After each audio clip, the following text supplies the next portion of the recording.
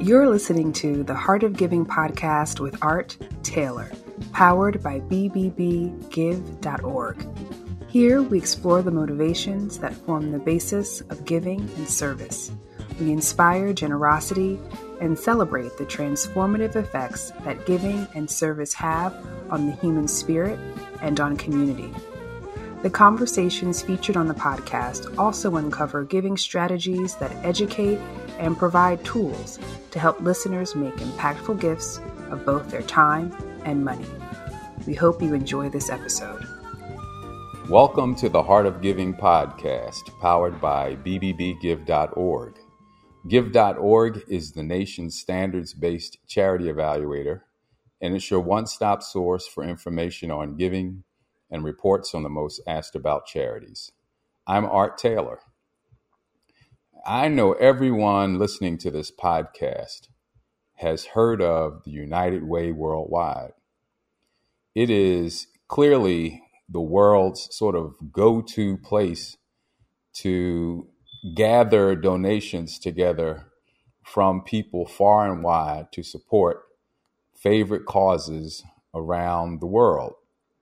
And I bet many of us have notions of the United Way that extend back to when we began working, particularly if you're of my generation, because you'll know that when you were going to work and when you signed up to work for a particular organization or company, someone would come around when you were signing your paperwork to get started with the company to ask you how much you wanted to contribute to the United Way. And through those workplace campaigns, we were able to generate billions of dollars, literally, to support causes national and local. Well, today the United Way does that, but it does a lot more. And we want to talk with the new CEO, relatively new CEO of the United Way, about what's happening with United Way and its relationships with organizations around the globe. And I am also really thrilled that this new CEO of the United Way is a friend and someone whose career I've followed at least now for the last 15 years. And it is Angela Williams. Angela, really great to have you on the show. Welcome to the Heart of Giving podcast. And as I've just said, I've been so looking forward to having this opportunity to speak with you. Art, thanks so much for inviting me to join you. I'm really excited to be here and really appreciate all that you have been doing in the nonprofit sector for so many years. It's a pleasure now to have known you. I don't know, has it been at least 15 years? It feels like about 15 years. But more than a decade. And throughout my career, you've always given me great advice and shared your wisdom. So it's a pleasure to have this conversation. Well, Angela, I like to talk about my guest a little bit before we get into their actual work, because I think it's so important for people to understand that leaders of organizations didn't just fall out of the sky. They've put in their time in different places. And many nonprofit leaders have an orientation that is maybe somewhat different than a lot of people, because your first thought is, how can I help? What can I give back? How can I make a difference? And that sometimes drives us to be effective in nonprofit work and to ultimately become leaders of organizations. And I would know for sure that that's true with you. You've been with several groups in the last 15 years, at least. I know you, I think we met when you were the general counsel at the YMCA USA, and then you moved over to Easter Seals to become CEO of that organization, and now with United Way Worldwide. But let's go back before that. I know you didn't even start in the nonprofit sector. You're a lawyer, you have a degree in divinity. Tell us about you and how you got so oriented to this. You know what, Art? I would actually take it back to the generation before me, and that's my parents.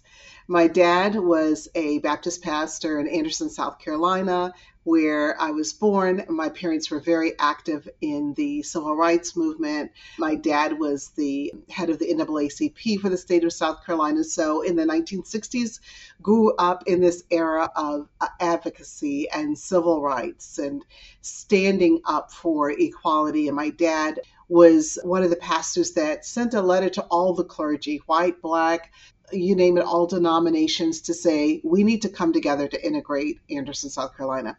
Then my dad left Anderson, and my parents agreed that he would go on active duty. So he became the 5th Black chaplain in the history of the United States Navy.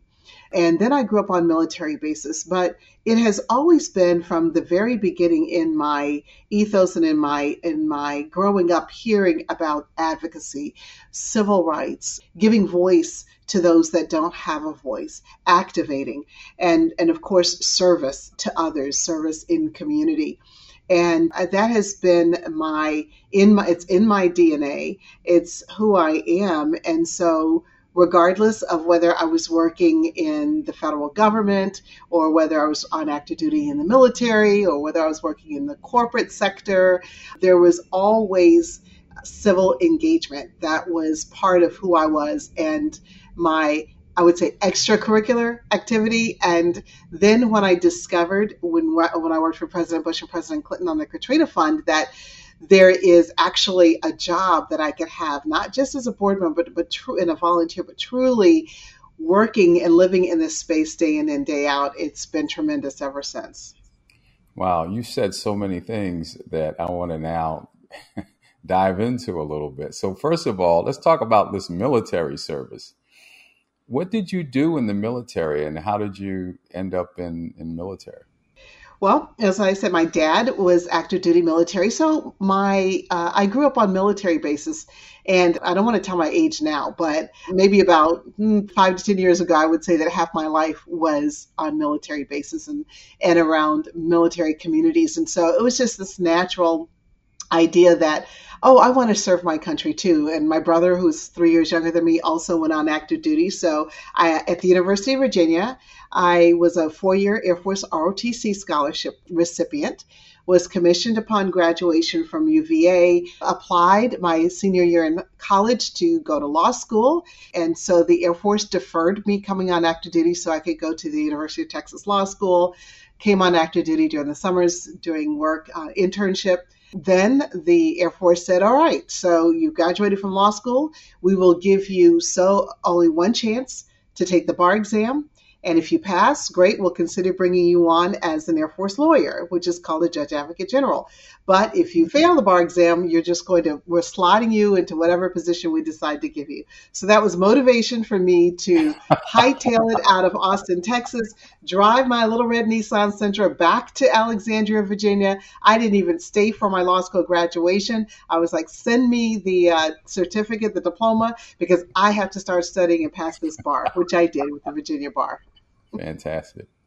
So you were a judge, you were a JAG and Yep. did that for some time, I guess. And, 6.5 years I was on active duty. What a fascinating way to give back to your country as a judge advocate, and as you say, you have also you have this orientation to advocacy anyway.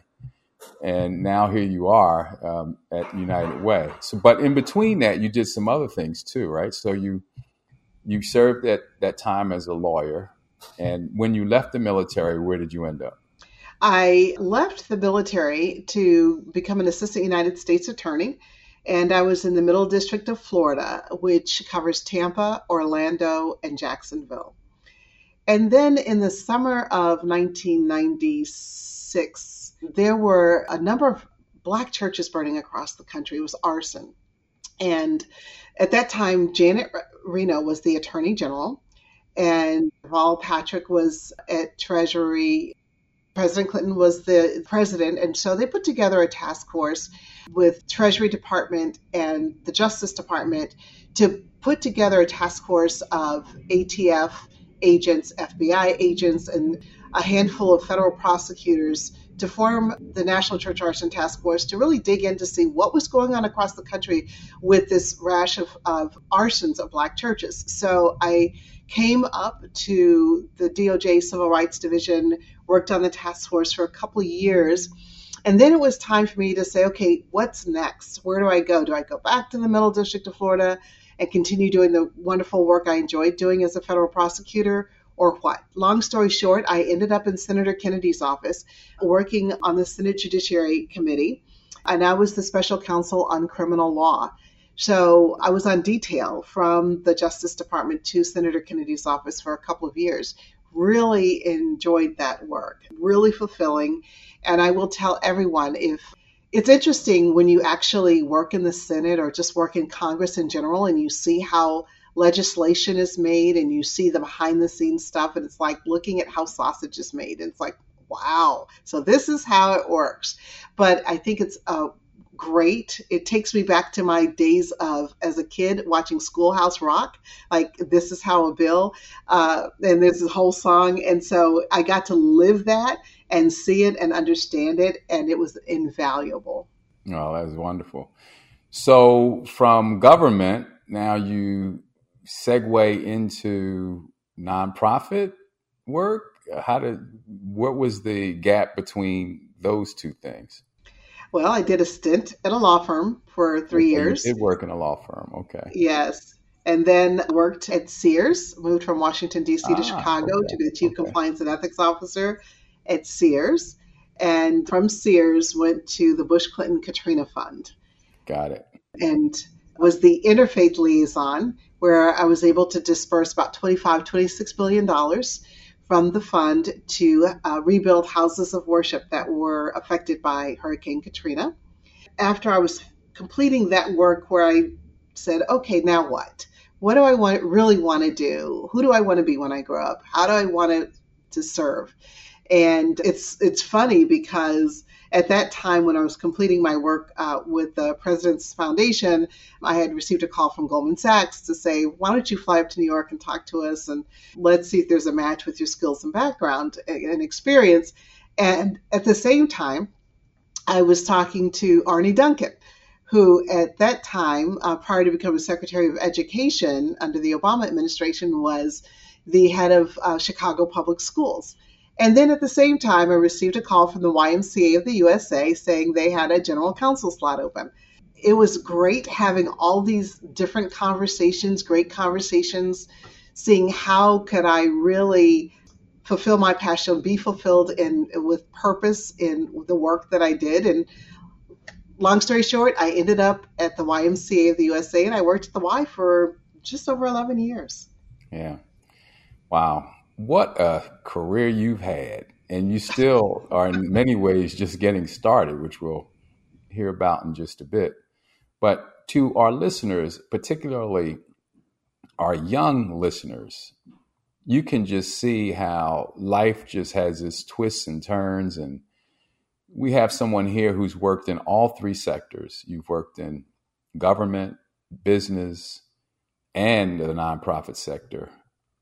There's not an experience really in any of these sectors that would be particularly foreign to you or even in any way frightening. And so there you are, here you are now leading one of the largest, if not the largest philanthropic organization, legacy philanthropic organization in the country now and in the world maybe. I just know you're ready for it. And I guess the board of the United Way knew the same. And so how are things going now for you and for the United Way? And I should say for us, given that we depend on you all so much. I am so thrilled to be here with the United Way Worldwide Network, a family of staff and volunteers that really care about what's going on in their local communities. I will tell you, Art, that when I applied for the position, I had somewhat of an understanding of United Way. And like you, growing up in my early career, I signed up to give to the United Way through payroll deduction and in the military. We gave through what's called the Combined Federal Campaign. So I just remember those days of looking at the United Way booklet to see all the various charities that United Way supports. And those relationships, what I have found now that I'm actually here, are still with us, and they are incredible. What I appreciate about United Way is that we have more than 45,000 corporate partners, and then we have thousands and thousands of partnerships with fellow nonprofit agencies around the world. We are a global network, but we're hyper locally focused. And what I appreciate is that we are a trusted advisor because we have so many of these relationships, and we have the ability also with government, for example, to bring people together to the table. We were just on Capitol Hill a few weeks ago for advocacy days, and it was amazing to see congressperson after congressperson, whether it's from the House of Representatives or senators, coming to say how much they appreciate United Way. It was not just Republicans, it wasn't just Democrats, it wasn't just independents. Everybody said, we appreciate working with you. And United Way, our local United Ways, are offering services and in communities in 95% of the United States. Yeah, that's a lot of coverage. It is. And as I said, we really depend on you all. And so one of the questions I have to ask you is, you and I started out years ago giving our money to United Way, you Combined Federal Campaign, and we had a sense of what that organization was. How has it changed since that time? What is it today? What's interesting is that, and this goes to your earlier question about where are we and where are we headed. As you said, workplace giving campaigns were the way in which we were introduced to United Way. And it was one of the signature ways of working.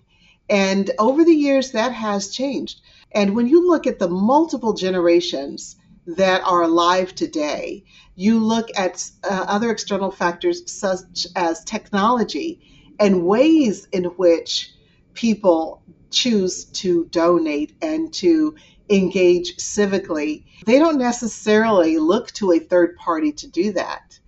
We can, from those devices called cell phones, through apps such as Facebook, LinkedIn, we can, on our own, or other platforms such as GoFundMe, we can give directly to entities. We can create our own momentum. And so what that does for United Way is to say, as we adapt with external factors, how do we continue to remain relevant? Because I am here to tell you that it was reinforced during COVID how relevant United Way is in local communities. Our responsibility is to find ways to connect to the younger generations and to meet them where they are. And so that's some of the work that we're really starting to embark on. I'm 9 months into the job, but we've already started having those conversations. And it's incumbent upon us as a legacy organization that's 135 years old to remain relevant, because there is need for United Way even now. Absolutely. Are there any early signs of where the organization is headed, or where giving to United Way agencies might be headed? Well, what I appreciate, and this predates my joining United Way, but several years ago, our local United Ways took a look at, one, how they were raising funds, the source of funds, whether it's primarily workplace giving or other sources, but they also looked at they asked the question, who do we want to be and how do we want to show up in community? And so a number of our local United Ways are looking at collective impact and saying, we want to measure how we, our partners, and ourselves are moving the needle on critical issues in communities. Secondly, some of our local United Ways are actually providing programs and delivering on services. And then another thing that we will see with certain United Ways, they're focusing on like one major critical issue in their community, and that could be homelessness. And especially our local United Ways in California have banded together to focus on this issue. So we are seeing a hybrid approach to how we're showing up in communities, how we're interacting. I will give you one quick example. I was in the Research Triangle area just last week, Raleigh-Durham. Our United Way there is facilitating conversations on race and doing so with a huge community of individuals and really talking about racial equity and doing so in a way that brings everybody to the table and coming up with solutions. I met with a group of elders in the African American community called Hayti, but they talked about the broken promises from decades ago when the city decided to put Highway 147 right through the Black community. And at that time, it was known as Black Wall Street, and the impact that had on generations until now, 2022. Well, again, we think of the United Way as this one corporate entity, but it's actually a network of lots of medium-sized, large, and small entities as well that extend around the world. Sometimes I would imagine that structure can be a bit challenging to lead because you have to really exercise a lot of influence. And what I know from you is you have that ability. How do you feel you're being received as you go around the country visiting with different groups nowadays? I don't know what my track record is, but this is my fourth federated organization. So it does take, it's an art and a science to being a part of a federated organization, meaning that you may have the in my case, the United Way Worldwide office, but we have 1,100 local United Ways operating in 37 countries. So what that means is that we have to work together, and that's about listening, having conversations. When I first started the job, I set out to have Zoom conversations initially, but now I'm actually getting on planes, trains, and automobiles and going out to meet people face to face and learning about their experiences in community, asking the question, what can I do from my vantage point to help and serve you to be even more effective in your local community? So that's what I think is the asset or the benefit of being in a federated structure where you have someone like me that can focus on things like what's happening in the realm of philanthropic giving, what's changing, what are we seeing with respect to trends of individual donors, what's happening within the sector, what are corporations doing when it comes to CSR and ESG, what role or how do we marry that up with what we're doing in our sector, how can we forge relationships and achieve common outcomes, and having those conversations, being a thought leader, lifting up the brand, talking about who we are, and making sure that we're meeting donors in multi-generational and in multifaceted ways. So I think that my colleagues have received me well. We've had great conversations. They have told me what they like and what they don't like, and I appreciate that because at the end of the day, I'm here to serve. My colleagues on my staff are here to serve and make sure that we are our most effective in local communities. Well, you and I have talked a lot about trust and generosity. And I guess the two things sort of go hand in hand. And for a large organization that is as distributed as United Way, we have to always make sure that it's maintaining its trustworthiness and that donors can feel comfortable that their donations are going to be put to good use. How do you see accountability and trustworthiness? And from your perspective, where does that rank in terms of the United Way's focus? I think that's incredibly important. And you've said it. How do we make sure that we are great stewards of the funds that people, not only the funds, but the time, the volunteerism people are giving to us, United Way Worldwide? And I want to say, I like to use the phrase trusted advisor, because it's about how are we being transparent? How are we showing up in community? how are we going back to our donors, whether they are giving in time or talent, to say, this is how we're using your funds. This is how we are engaging in community. That's the role of nonprofits, and we do take that very seriously. Now, do you hear where sometimes a nonprofit falls down and falls short? Of course, because we're made up of human beings. And so none of us are perfect. We have our faults. But what I want to say is that on the whole, when you take a nonprofit like United Way Worldwide, we really do strive to do our best. We want to be our best selves. We want to show up in community because we don't have time to not do our best. People need us right now. And we see from continuing to go through the COVID pandemic, but now this economic pandemic, we have to be there. We have to be good stewards. And I will just say, Art, what I appreciate is philanthropists like Mackenzie Scott, who does her due diligence before she invests in nonprofits. And then when you read her publications, when she announces that she's made large donations and significant donations to nonprofits, and she talks about the leaders, and she says, I've done my work, my homework, and I'm here to say that these are the organizations and the leaders that you should invest in. That says a lot.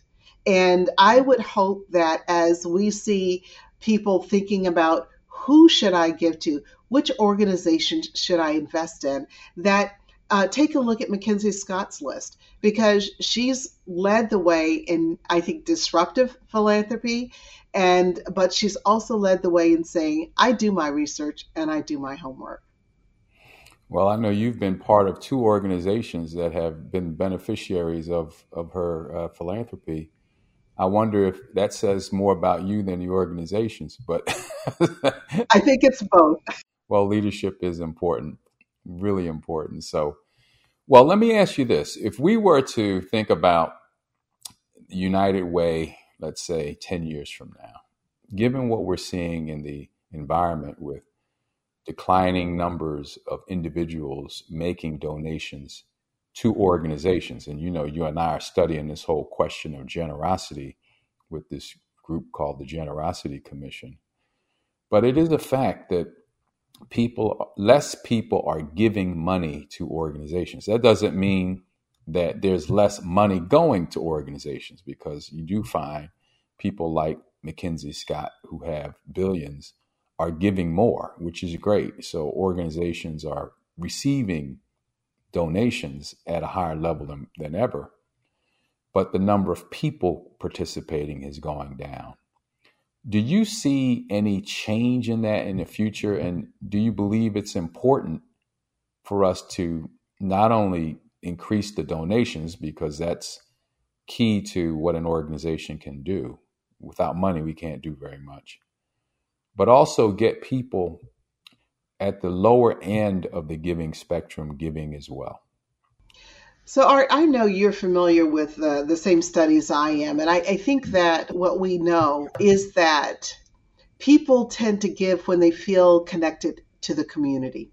Mm-hmm. Also, people give when they feel as if they are making a difference or can make a difference. Or when you think about young people who are motivated and inspired to want to do something, to give back, that's how we began to cultivate philanthropists.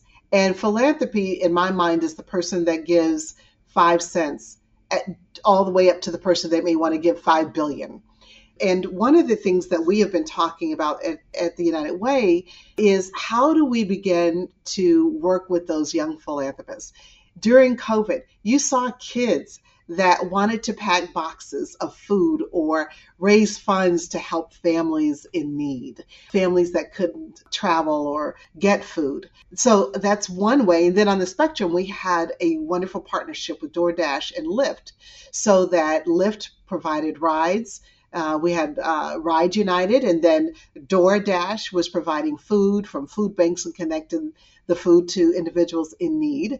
That's the spectrum. But what I also see is how do we to reach out to high school students, college students to say, would you like to volunteer? United Way, we have all of these partner organizations or agencies that we work with that we can connect you to. We have a day of giving. And so that's how I believe you really begin to connect to people, is to give them ways in which to become engaged in their local communities, give them a platform from which they can launch their own movements. Kids are concerned about their environment. How can we give them a platform for that? Kids are concerned about other things. Or we have students that want to think about going to college, or how do we bring along our classmates that don't have the same opportunity? So that's who we want to be. That's how we want to show up. We also want to start thinking about not just 10 years from now, but 30 years from now. And I learned that from you, Art. You invited me years ago to one of your board meeting sessions where you were doing a strategic plan and you brought in this third party to think about the future. I have since then been working with that organization to think about the future, to figure out how do we pay attention to signals and how do we make sure that operationally that we position ourselves to be relevant, impactful, and sustainable 10 years from now, 20 years from now, 30 years from now. Well, I'm so glad you got that benefit from that session. You're talking about the Institute for the Future. Yes. And Bob Johansson, hopefully, is the gentleman you're yes. working with. We've had Bob on our podcast. I hope listeners might want to check out the episode I did with Bob. Tremendous foresight practitioner, has written probably 12 books on things we should be thinking about when it comes to the future. And nonprofit organizations can really benefit from that insight. So I'm really happy. I'm thrilled, actually, that we're thinking that way. And, that kind of segues into this conversation about collaboration. Collaboration is hard. It's something that I believe nonprofits can really benefit from. But it's really hard because, we all have our programs and we think we have the right answer today for what we should be doing. And when it comes to collaborating, we don't want to stop doing what we're doing just so that we can partner with someone else. And then it's a matter of who gets credit, and it's difficult. But what makes it easier is when we cannot think about today and we can think about building tomorrow together, build things that don't presently exist. And so when you combine a collaborative spirit with thinking about the future, now you can have real partnerships that can develop over time where people are allowed to get trust. And so I'm really happy, first of all, knowing that you are a collaborator. And secondly, that your focus is really down the road, because that's also going to give you a sense of what you should be doing today, right? If we think about 10, 20 years, 30 years down the road, what are we going to look like? It gives you some signals for what you should be doing today. So I'm thrilled and not surprised, but just thrilled because that's who you are. And what a great catch you are for United Way. So let me ask you then, 30 years from now, maybe, you'll probably still be on the scene, but I don't plan to be here, much. Maybe I might be at 30 years. Depends on what I want to see my grandchildren do. But but if I am here, I want to be able to look back and say, this organization that you currently lead today is making a tremendous difference in the lives of millions of people, maybe even hundreds of millions of people around the world. What's your sense, Angela? And I know I can't hold you to this, but what's your sense really for how it will be doing that? How will United Way be making a difference in the lives of millions and maybe even hundreds of millions of people 30 years from now? My hope is that, one, we can 30 years from now say that because of United Way, communities are more resilient. Second, my hope is that 30 years from now, people can say that United Way showed everyone how to show up in communities as partners and not saviors. Third, my hope is that because of the role of being a convener, collaborator, catalyst, that United Way will have moved the needle on a particularly pressing issue within a community. And everyone, including the community itself, that their voices were elevated and the solutions came from them in partnership. I will tell you, Art, one of the things that I have said to a number of our global corporate partners is that all of you have your own CSRs, ESGs, and want to invest in the communities in which you operate. Think about this for 1 second. If we were to identify one or two communities where we have a number of corporations, and you all decide we're going to set aside our own independent agendas, but decide to focus on that one pressing need in the community in which a number of us are, galvanize our resources, people, product solutions, you name it, finances, and work with partners like United Way and other nonprofits, that we could intentionally make a market difference that has impact for generations to come. I believe that we can do that. I believe that where there is a will, there's a way. I just think that we have to make that collective decision that now is the time, whether it's government, corporations, nonprofits, etc., that we're going to come together and start solving for these critical needs that people are facing today. Fantastic. So I have one last question for you as we get to the end of this. And it's really around, what we need to do to reach that young girl now who's maybe in 6th, 7th grade. She doesn't necessarily know what she wants to be when she grows up. But what do we need to do? And how would you advise her and those around her when it comes to the importance of spending some of your life trying to make a difference? If we had to make a case to those young people today for working at least some part of their lives in social good, what do we say? What do we say to them, Angela? I think it's about two things. One, casting vision, and then secondly, exposing them. I would say this to the 6th grader, to the 7th grader. What do you want to do to make life better for yourself and for your classmates? And take them on a journey in community and have them go through that journey through various youth engaging programs where they get to earn badges or they get to volunteer, or then those that are just in schools where they get to plant a community garden and see the fruit of their hands, the work of their hands benefit the community. So it's actually with children, it's not as much saying as it is doing and demonstrating. We have to show. And so folk like me who are in the 4th quarter now, what should we be doing? How should we be modeling that behavior, or what should we be doing that will make a difference and maybe influence others? I think that, and this is something that I've always done, and that is mentoring and spending time with young people, being in community, being present, making yourself available to talk to them or cast vision. I want to share a quick story with you.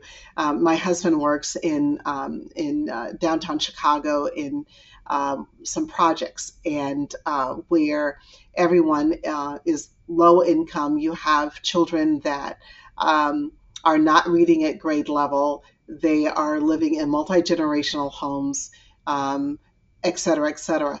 So one day he was facilitating a meeting along with parents and other individuals in that community.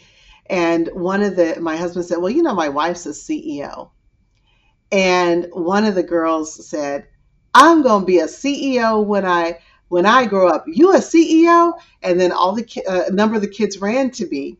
And she said, well, I'm going to be a CEO. And I said, you can be a CEO. And then some of the other kids started raising their hands and said, well, I want to be a CEO too.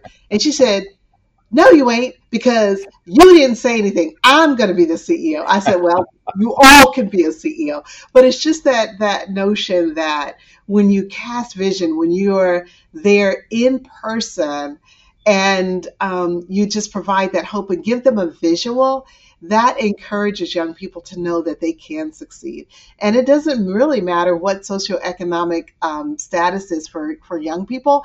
All of them need to have someone around them or people around them that can say, here's what you can be. And then to just say, I want to encourage you to dream. And whatever I can do to walk alongside you to make your dream a reality, I'll be there to do that. No, that's wonderful. Well, listen, you've been listening to Angela Williams, who is the 9-month in CEO of United Way Worldwide. And what a terrific ambassador for philanthropy you are. And you're going to be a remarkable leader, I know, for the United Way system, which also is going to deliver great benefits to all of us around the world. And I just want to say thank you, Angela, for doing this. Thank you for being a part of the podcast. And, call me if you need me. I'll stand up and do anything I can to make sure you're successful, because that's just how much I believe in you. And just know that you're going to be an outstanding leader, as you have been in all the other places where you've stopped. Well, thank you, Art. It has been such a pleasure, and I really do appreciate you. And you are a person that models the mentorship, the encouragement, the empowerment, and that's who you are. You've shared that with me, and you've done that with so many other leaders, and I appreciate you doing that. So thank you, and I appreciate this opportunity to share about this wonderful organization called United Way Worldwide. Great. Well, to all of our listeners, thanks for tuning in. As you know, you can find us on all major podcast platforms, and there are a number of other episodes that I'm sure you'll find fascinating and interesting and probably inspiring. We'll see you all next week. If you want to support the Heart of Giving podcast, by the way, you can do so by going to give.org and making a donation, and we will certainly appreciate it. Take care. You've just listened to the Heart of Giving podcast with Art Taylor. Be sure to tune in next time for a brand new episode. To listen to our other interviews, visit heartgiving.podbean.com. That's heartgiving.podbean.com. Subscribe to our show on major podcast platforms. The thoughts and opinions expressed on this podcast are the views and opinions of the guests, not those of the BBB Wise Giving Alliance or program affiliates. This podcast is for information and educational purposes only and is copyrighted with all rights reserved. This podcast is protected by Podbean's terms of service.